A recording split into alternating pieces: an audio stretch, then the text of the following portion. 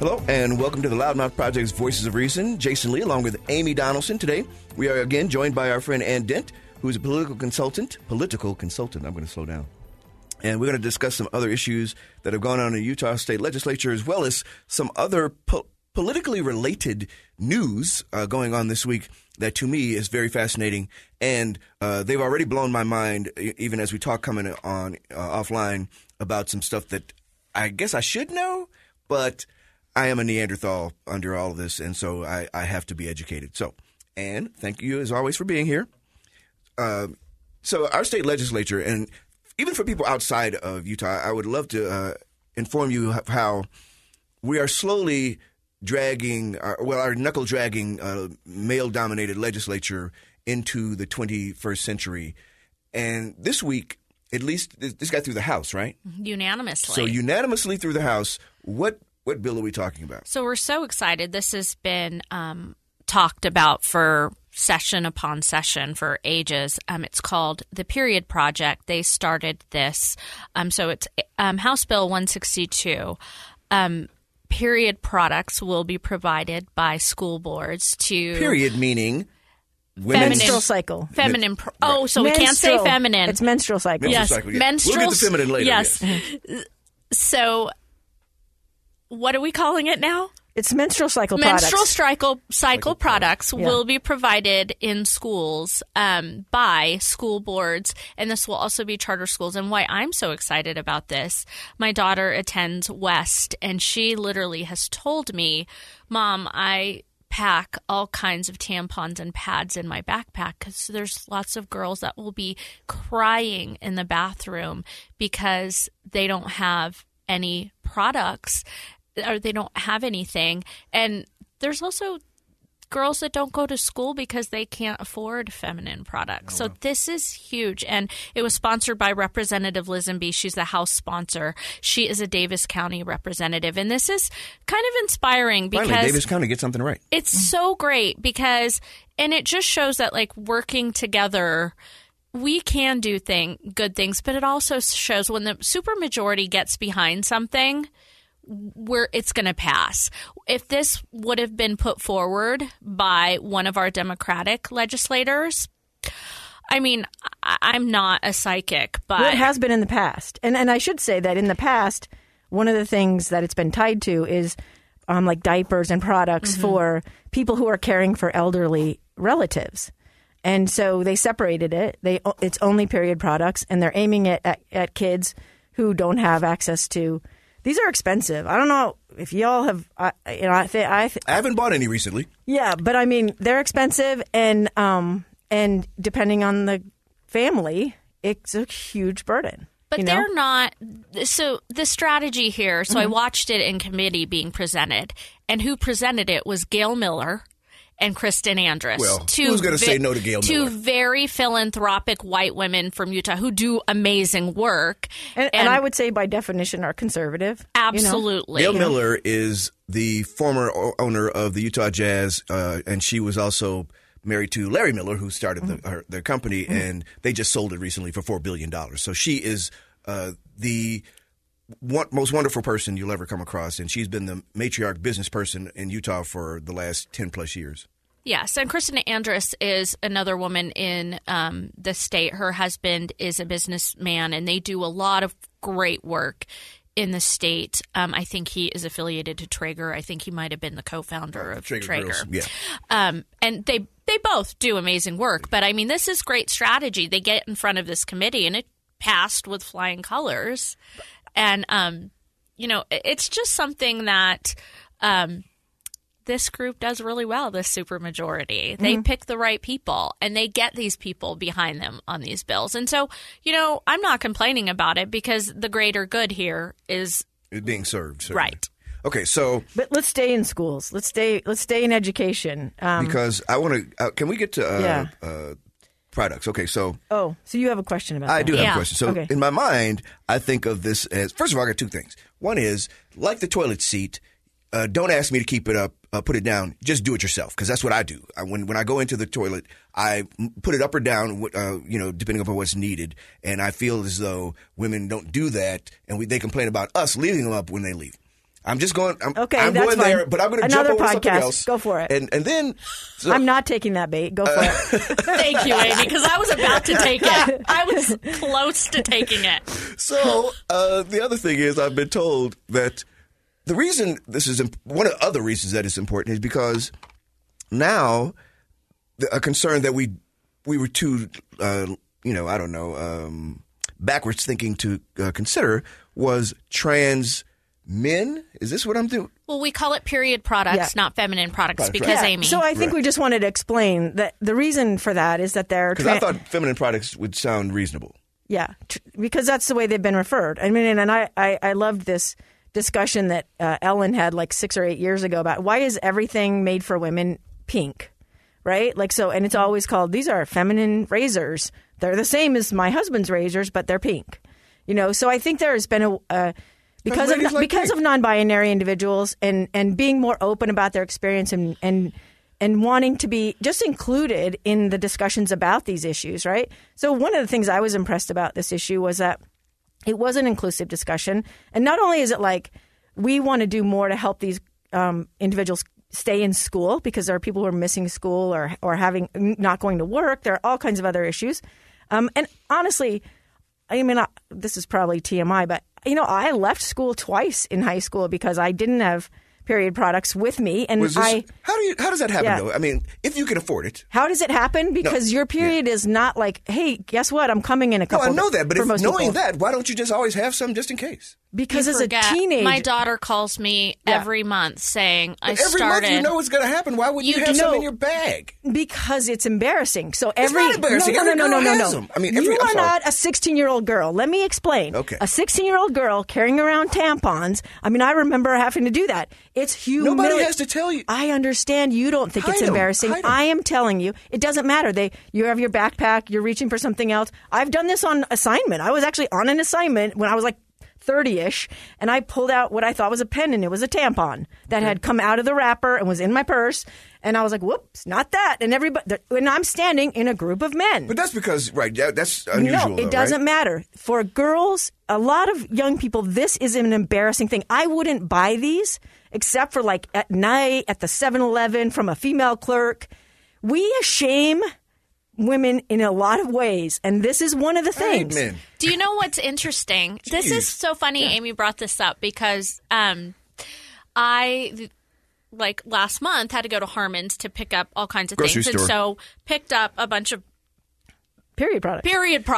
Even with nobody here, you're still kind of sheepishly saying period products. No, I didn't want to call it feminine. Oh, so okay. now I'm trying to be right. politically correct. We got one. Yeah. Yes. So I actually had 2 big, because I always buy extra, big things of pads. And I'm like, I'm not going to hold these. Like, this is weird. Mm-hmm. I'm a 44-year-old woman. Why is it weird? I'm like, are people going to assume that I'm on my period and I'm cranky? Like, what are they going to do? No, it's not. It feels like you're revealing something. It's sort of like buying hemorrhoid cream, okay?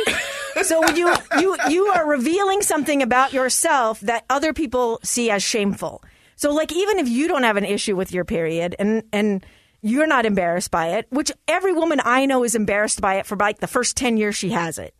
Yes, the first 10 years you have a period, you hate everything about it. It's painful.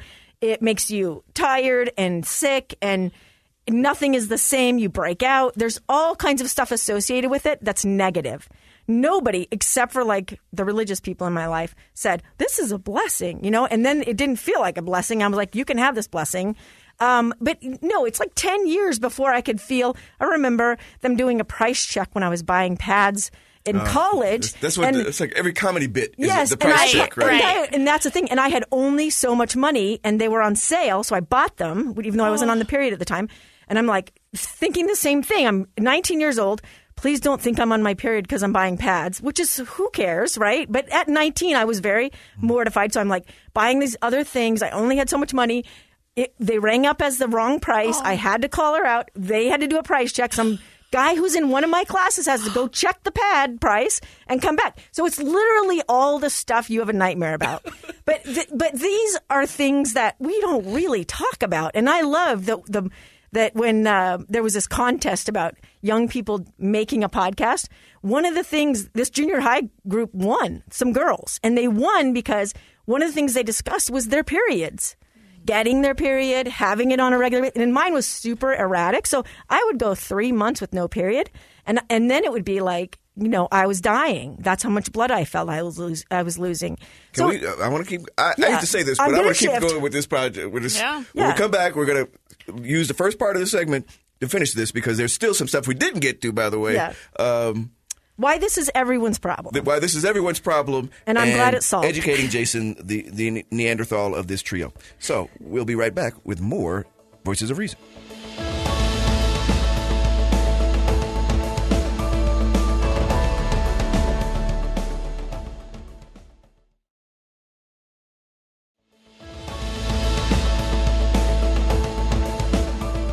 Jasen Lee, Amy Donaldson, back with the Loudmouth Project's Voices of Reason. Ann Dent joining us today.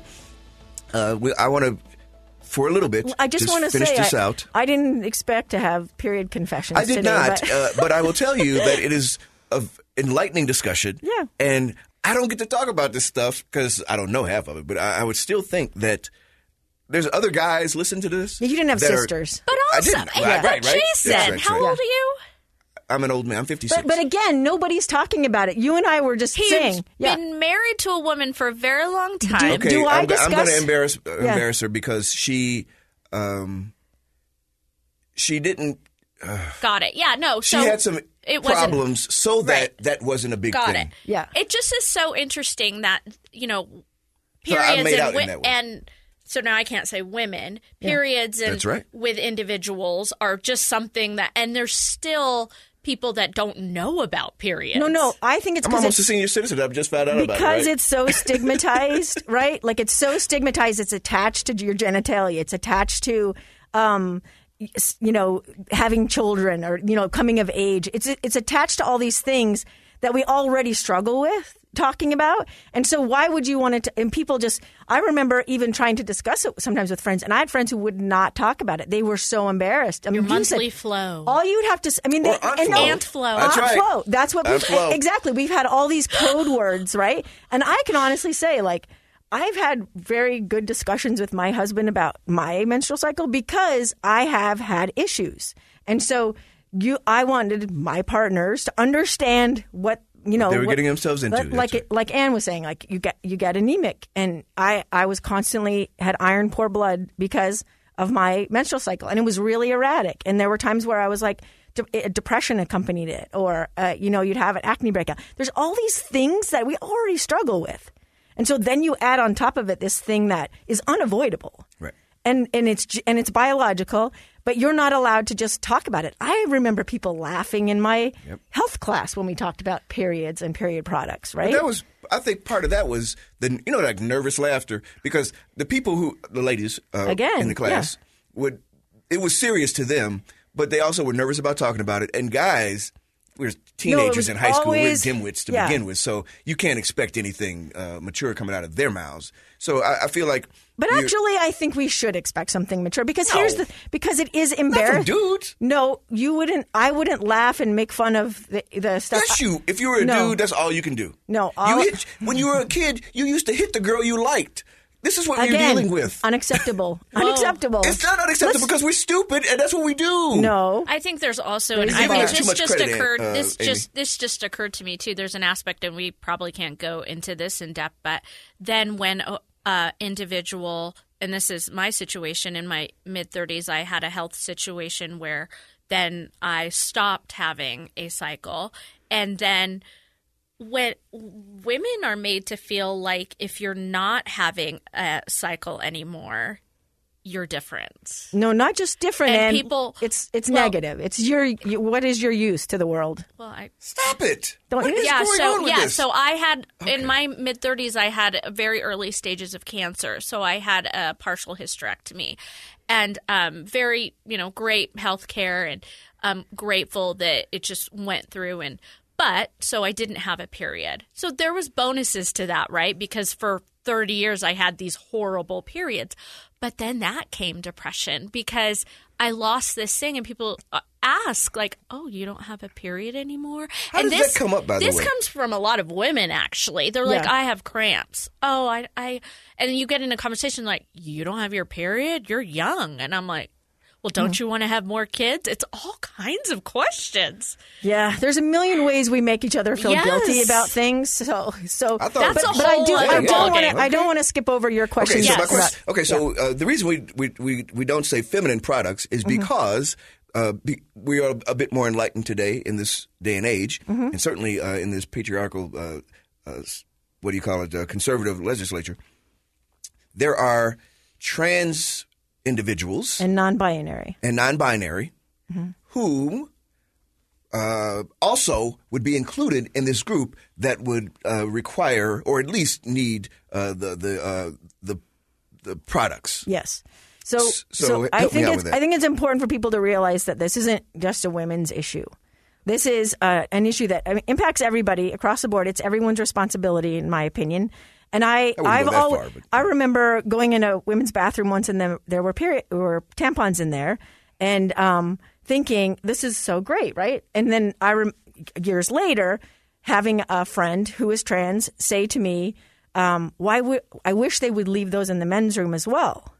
And we got into a good discussion about this, right? So if you're a trans man, it's entirely possible that you need period products. If you're a non-binary individual who doesn't want to use a gendered restroom, you may need period products. Trans men can have children. And so I think that it's just important for us to be more inclusive in our language, because I don't know about you, but Ann, you've probably had this experience. When you go into a room or you get an email that says, I've had an email that says, brethren or gentlemen or what, you ignore it because you want to read the email, but you also kind of feel like, do they see me? Am I a part of it? And the answer is not yet. I don't think they don't see me in the way that it feels like when you read that word, that very gendered word. You just kind of realize, like, when they're thinking broadly of the group, they're not thinking of you as an individual woman, right? So I think that's individual person in this case. But that's what using one gender language, like gentlemen or ladies, using that kind of language, which I'm a terrible. That's my weakness. Up until recently, we were doing binary, so I don't want to get too far off the track. Yeah. Here. So for me, the enlightening part is, like you mentioned, that a man that's pregnant.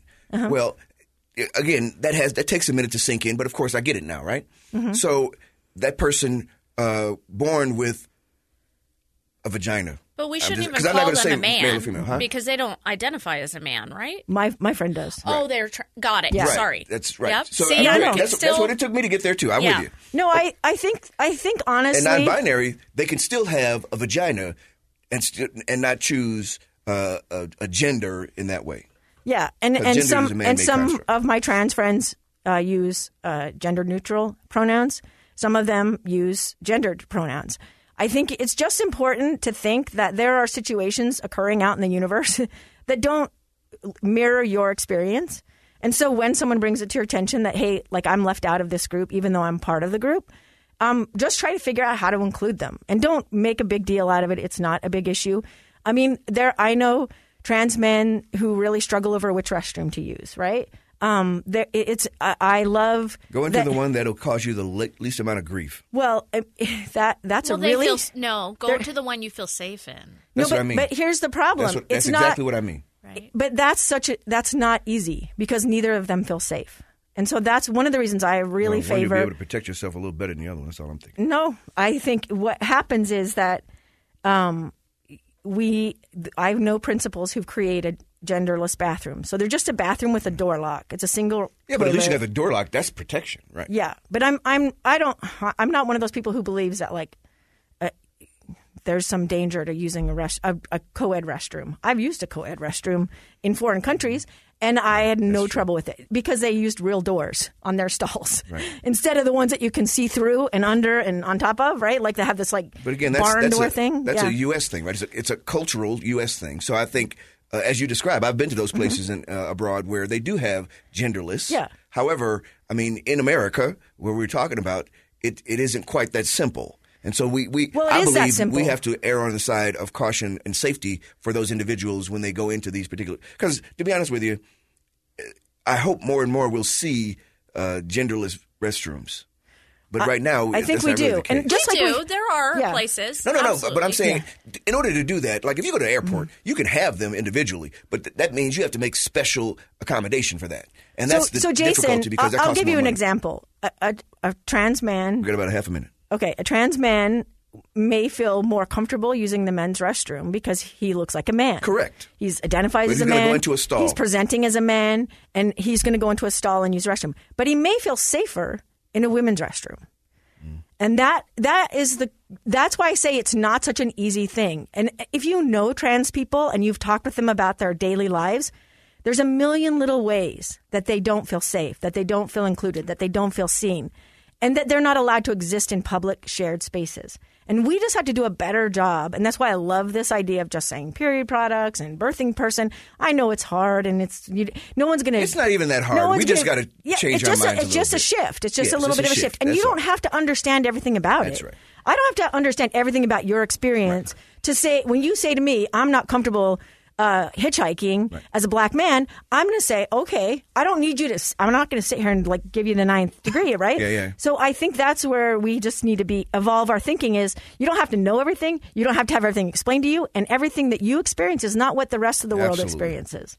Well, and I think the important thing to say here also, though, is that out of the three of us here, none of us are in this community, and we can't speak for this community. Because we are not speaking for this community. I think it's really important because as a woman of color, I always have a lot of people speaking for me, and they know how I feel, and they're going to stand up for me. Yeah. So, it's really important to say that. Well, I will say this: we do see you, we stand up for you, though we don't know everything, and I'm happy to acknowledge that. And I'm glad this bill passed for all of the people that it will help. It will keep people in school and at jobs and just make them feel a little bit less shameful about something that is biological. And society is better when we accept more people. When we come back, I want to stay on this track of unusual things happening in the news.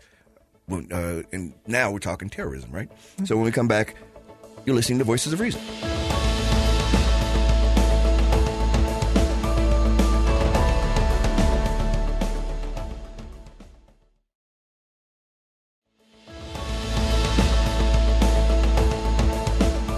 Amy Donaldson, Jasen Lee, Voices of Reason, along today with Ann Dent, and we're talking about a variety of things. And actually, we started out with what became a 2-segment talk about feminine product. I'm sorry, I did it again. Menstrual products. About menstrual products. And who knew that there was this wide array of information to be said about it? I do now, so I feel better. We could spend the whole hour on it if you want. Well, just kidding. I feel like that is true. We have to focus on saying the right words, and it's out of habit, right? That's that we say feminine products. And eventually it's going to be, we're all going to be saying menstrual products. Okay, but away from that.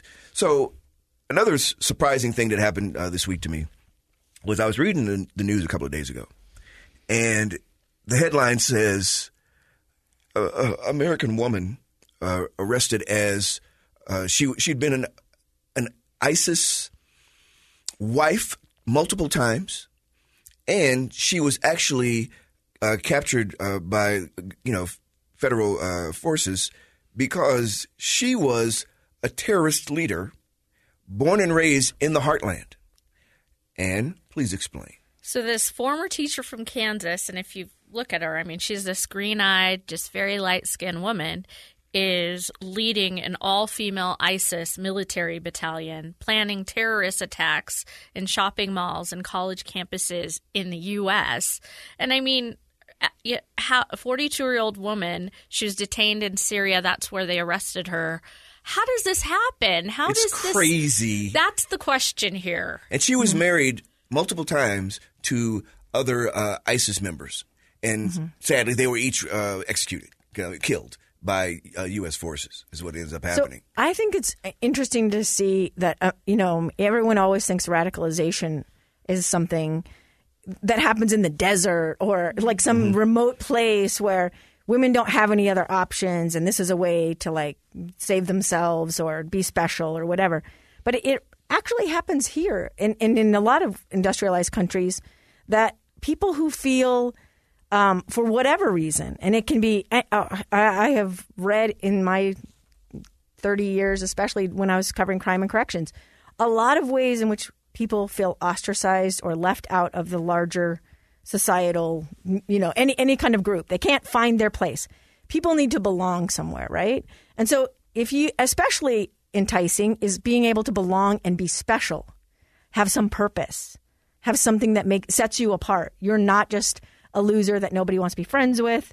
You are, you are different. You are special. And honestly, I think one of the things that draws people into any of these movements, these hate movements, I would say, is this idea that they're doing something noble or, divinely inspired or something. And it's terrifying when you talk to them, because you realize it's not about logic, or there's no way to stop this. And I think this is one of the things that's made ISIS so successful, is they can radicalize you through the internet and reading, basically videos and reading material that will never, ever shut down.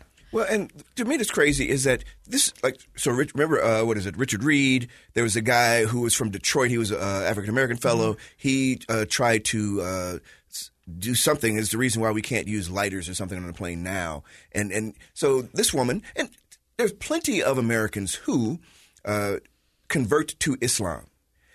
But in this way that is so surprising is that she became the enemy of the country that she's from. And she went so far as to become so radicalized and so extreme. Extreme, but mm-hmm. she became educated and informed. She was teaching these people how to make bombs, use weapons. She was all in. Like if she was a guy, she'd have been a special forces operator.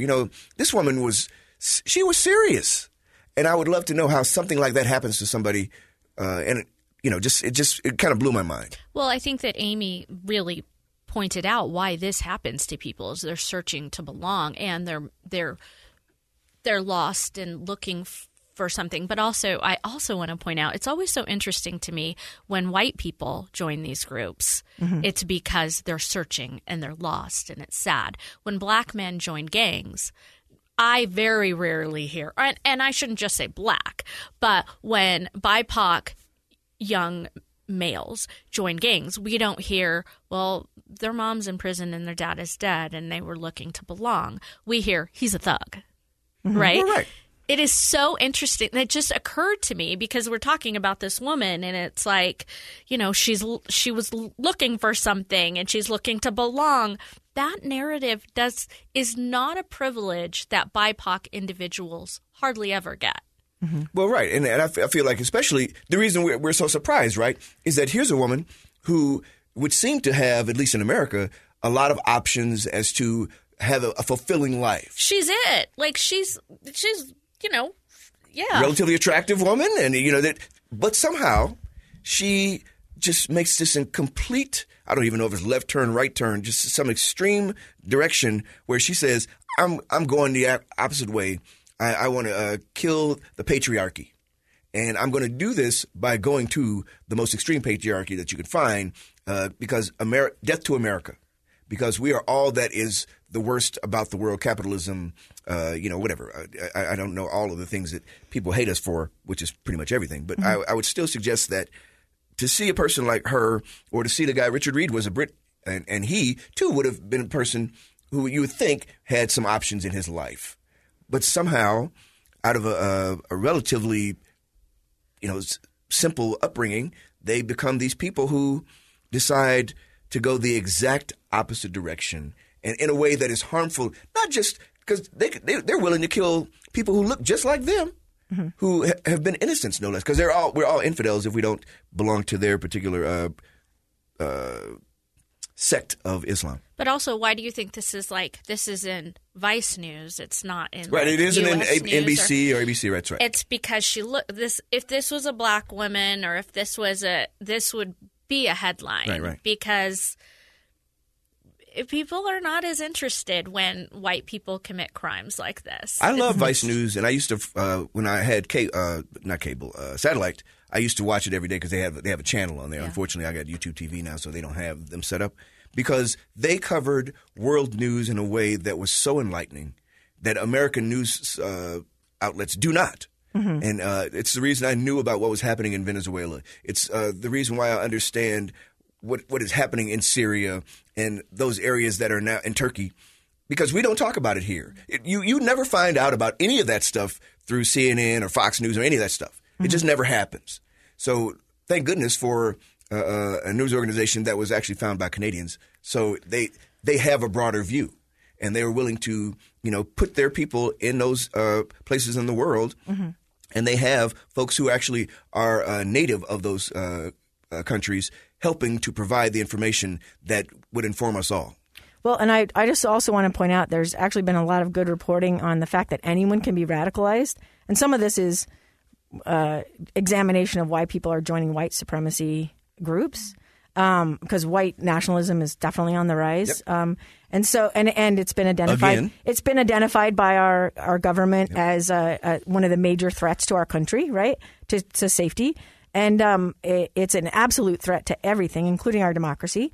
But one of the things that I thought was really fascinating is they went and they asked these people who have left or who are sort of getting out of this, like, what was it that radicalized them? How did they get into it, right? And these are all white people because it's a white supremacist movement.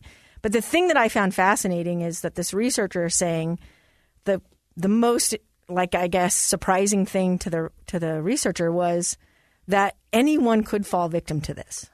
Mm. That this is not about you grew up poor and you didn't have options, like you said, which is what I would assume. Like, right, no one was your friend. These were captains of sports teams. These are people who do belong. These are people who do have money, who do have options, who have every reason to not hate their country, right? And they are the people who are being radicalized. So you have to ask yourself, like, there's something in us as human beings that is drawn to this, like, I have to have a divine purpose. I have to be better than someone else. Right. What is that about us? Well, we want to belong, right? We're flock creatures by nature. But there's also an aspect in these interviews where they want to be better than, mm-hmm. where they want to be superior. They want to be the leader. They want power.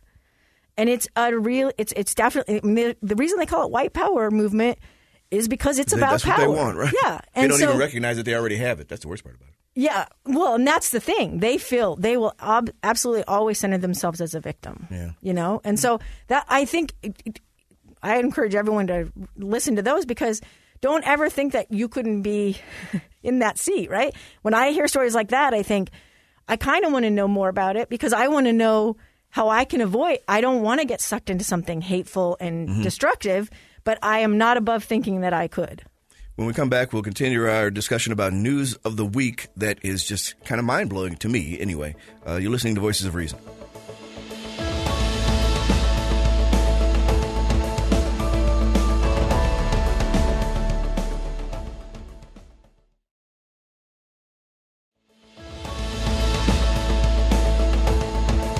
Jasen Lee, Amy Donaldson, back with the Loudmouth Project's Voices of Reason. Again, today joined by Ann Dent, who we're going to talk.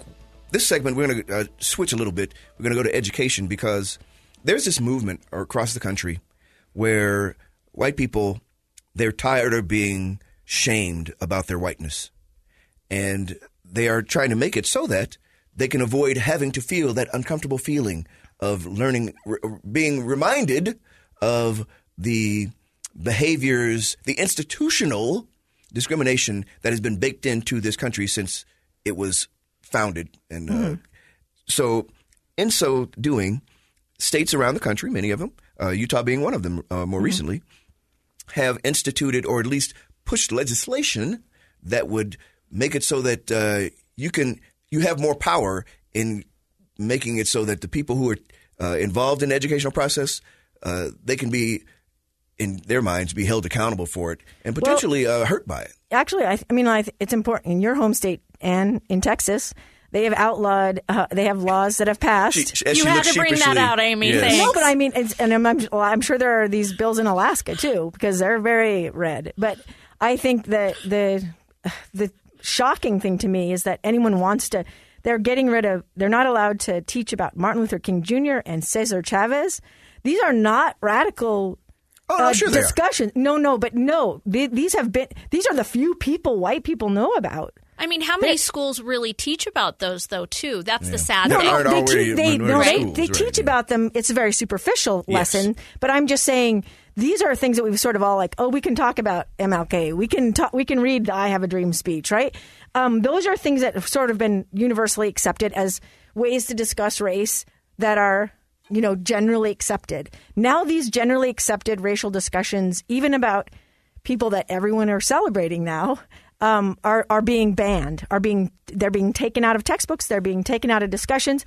And the reason it matters that it happens banning books again. The reason that it matters that it happens in Texas. Where the red fern grows. Texas dictates a lot of what's in textbooks because Kill they a Mockingbird. Have so many textbooks. You guys My are just favorite. random. I know. No, I mean, keep going. But I think the Florida, the discomfort, don't make white people uncomfortable bill. I mean, that's sort of the name that it has been. But go listen to the debates on these things. It's really about, I don't want you to make my kid feel bad about being white.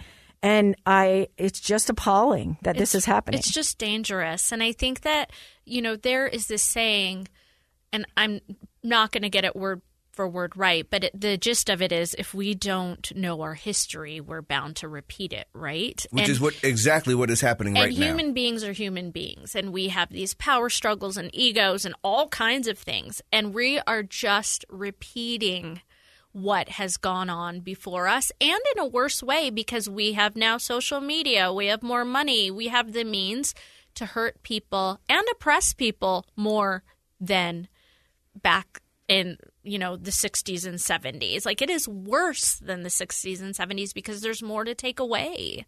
Well, in some ways it's worse. Let's not go too far on. I mean, they were beating the hell out of people.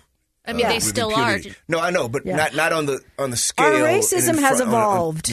Our racism has evolved. It's gotten more polite. I mean, Jason and I were talking about schools that are still segregated. No, it's true. Yeah, it's true. Proms that are segregated.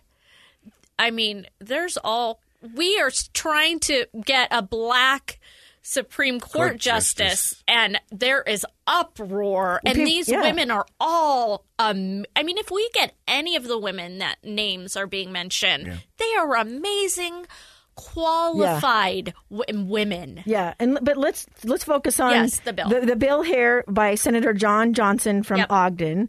And it's basically this happens to be in the Utah State Legislature. It gives parents, and this is why I wanted to talk about this, blanket legal standing to obtain judicial or other legal relief. So basically, they can sue as an exercise of parental right. So if they don't like something that is being taught, or they feel it is an infringement on their rights, they can sue a teacher, school, and school district for anything. Yeah, it's a 2A. Yep, anything they perceive as. So say they're having a discussion about Second Amendment rights, or they're having a discussion about freedom of speech, and look, we had these discussions pretty vigorously. I remember having the history class on the Trail of Tears, and the discussion we had there was people got really hot. There was yelling going on, right? Really? So, when you grew up, you talked about those things? Yes. Yeah, in my school. But I had a black history teacher. In Alaska? Yep. And he was also our football coach. I never learned about any of those things. But I think you were in Texas.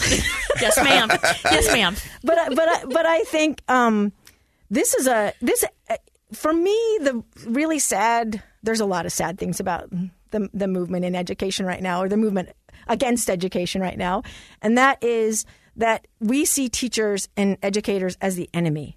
We see them as people who need to be controlled, radicals, trying to take our children from us, trying to undermine our parental authority. And honestly, that's my job. Teachers saved my life as a kid. And they're the only reason that I am a functioning member of society. I'm sure Gene and Don are not really happy to hear what you just said. They would concur. There are things that teachers and coaches can do for kids that parents cannot do. You do not have, you have, a sway and they have a credibility with you that your parents may or may not have. We need each other. I need the teachers who help me with my kids. I need the coaches who help me with my kids. I don't see this as a positive thing in any way, shape, or form. I think this is just so scary because, we're taking the trust away from these teachers who have dedicated their lives. They're not doing it for the money. They're not doing it for the glamour. In our society, teachers aren't raised on these pedestals in general, right? There are people like Amy and I expect you, Jasen, also, who his mom's a teacher. We endear teachers. Teachers are like, for me also, like teachers and my soccer coaches who were teachers, they saved my life. Like I had immigrant parents who didn't know to emotionally feed me. And it was my teachers who said, did you sleep? Did you eat? Are you okay? Are you depressed? And now we're I never saying had any of those teachers. Oh, and we're I had great teachers, but literally I just never had any of these. In this bill, it says parents have the primary authority and responsibility for the education of the parents' children as recognized and protected under this bill. And it's just saying that, and it can be, I'm glad Amy said this, it can be the most minuscule thing that then a parent can say, I don't like that you brought that up. It's offensive. We are going to sue you. What teacher making $30,000 a year and has to buy their own supplies with that money and work 70 hours a week? Okay, they make $35,000 a year, but I think they start now at like 45 or gosh. Well, either way, it ain't enough for the job they do. No. Then they could get sued for just talking about these things. And especially when the kids ask them listen, about these things. So I taught for 3 years. I taught junior high journalism for 3 years, and I'll tell you, it's hard even if you just stick to the course material. But what happens is kids come to you and they say, this thing happened to me. What should I do? And there are many times I felt in over my head. I don't have that. And I would say, I don't have the knowledge or the expertise to help you with this. You need to tell your parents and you need to get help, right? There were suicidal kids, kids who were LGBTQ, kids who were being abused. You don't know what teachers are listening to. Teachers, I mean, I know coaches who are worried about feeding their kids before they play sports because they have kids who don't have a home. And you don't get to discuss that, and you don't get to talk about that, and you don't get to go out on a limb for that. And I just think if parents would just take a breath, and I understand that some of this stuff is scary, that's okay. Read the books that you want banned first and talk to the teachers. They're on your side. But all we're going to do is drive really great human beings out of this profession, because I don't care if you make $100,000 a year. I wouldn't deal with this. Teaching was too hard for me, and it wasn't about the money. It was about being able to send my kid to that private school. It's too hard. I loved the moments where a kid would have oh my gosh, I can become a newspaper columnist, or I'm funny. I can actually write funny stuff. I love those moments where kids saw some potential in themselves. But we're not going to have that if we turn the school into a battleground. Okay, I hate to end it on that discussion, but be involved in your state legislature, in the local politics, and school boards, all that stuff, because that's important. It's more important than the presidential election in a lot of ways. The local, it's what affects you every day. It's what affects your family, your surroundings, and be more involved. Join us again for the next episode of the Loudmouth Project's Voices of Reason. If you have any comments about the show, please contact us via email at voramyd@gmail.com or at vorjasenl@gmail. You can also find us on Twitter at ADOnSports and at JasonLee1. The show's Twitter handle is at VOR Podcast. Check out our Facebook page, and you can also find and subscribe to episodes of our podcast on Google Podcasts, Apple Podcasts, and all the other places where you find interesting content. Be sure to review our show as well. We'd love to get your feedback, and of course, it helps us grow our audience. Until next time, along with Amy Donaldson and Ann Dent today, when you engage in passionate debate, do your best to keep your dialogue civil. Try to be the voice of reason.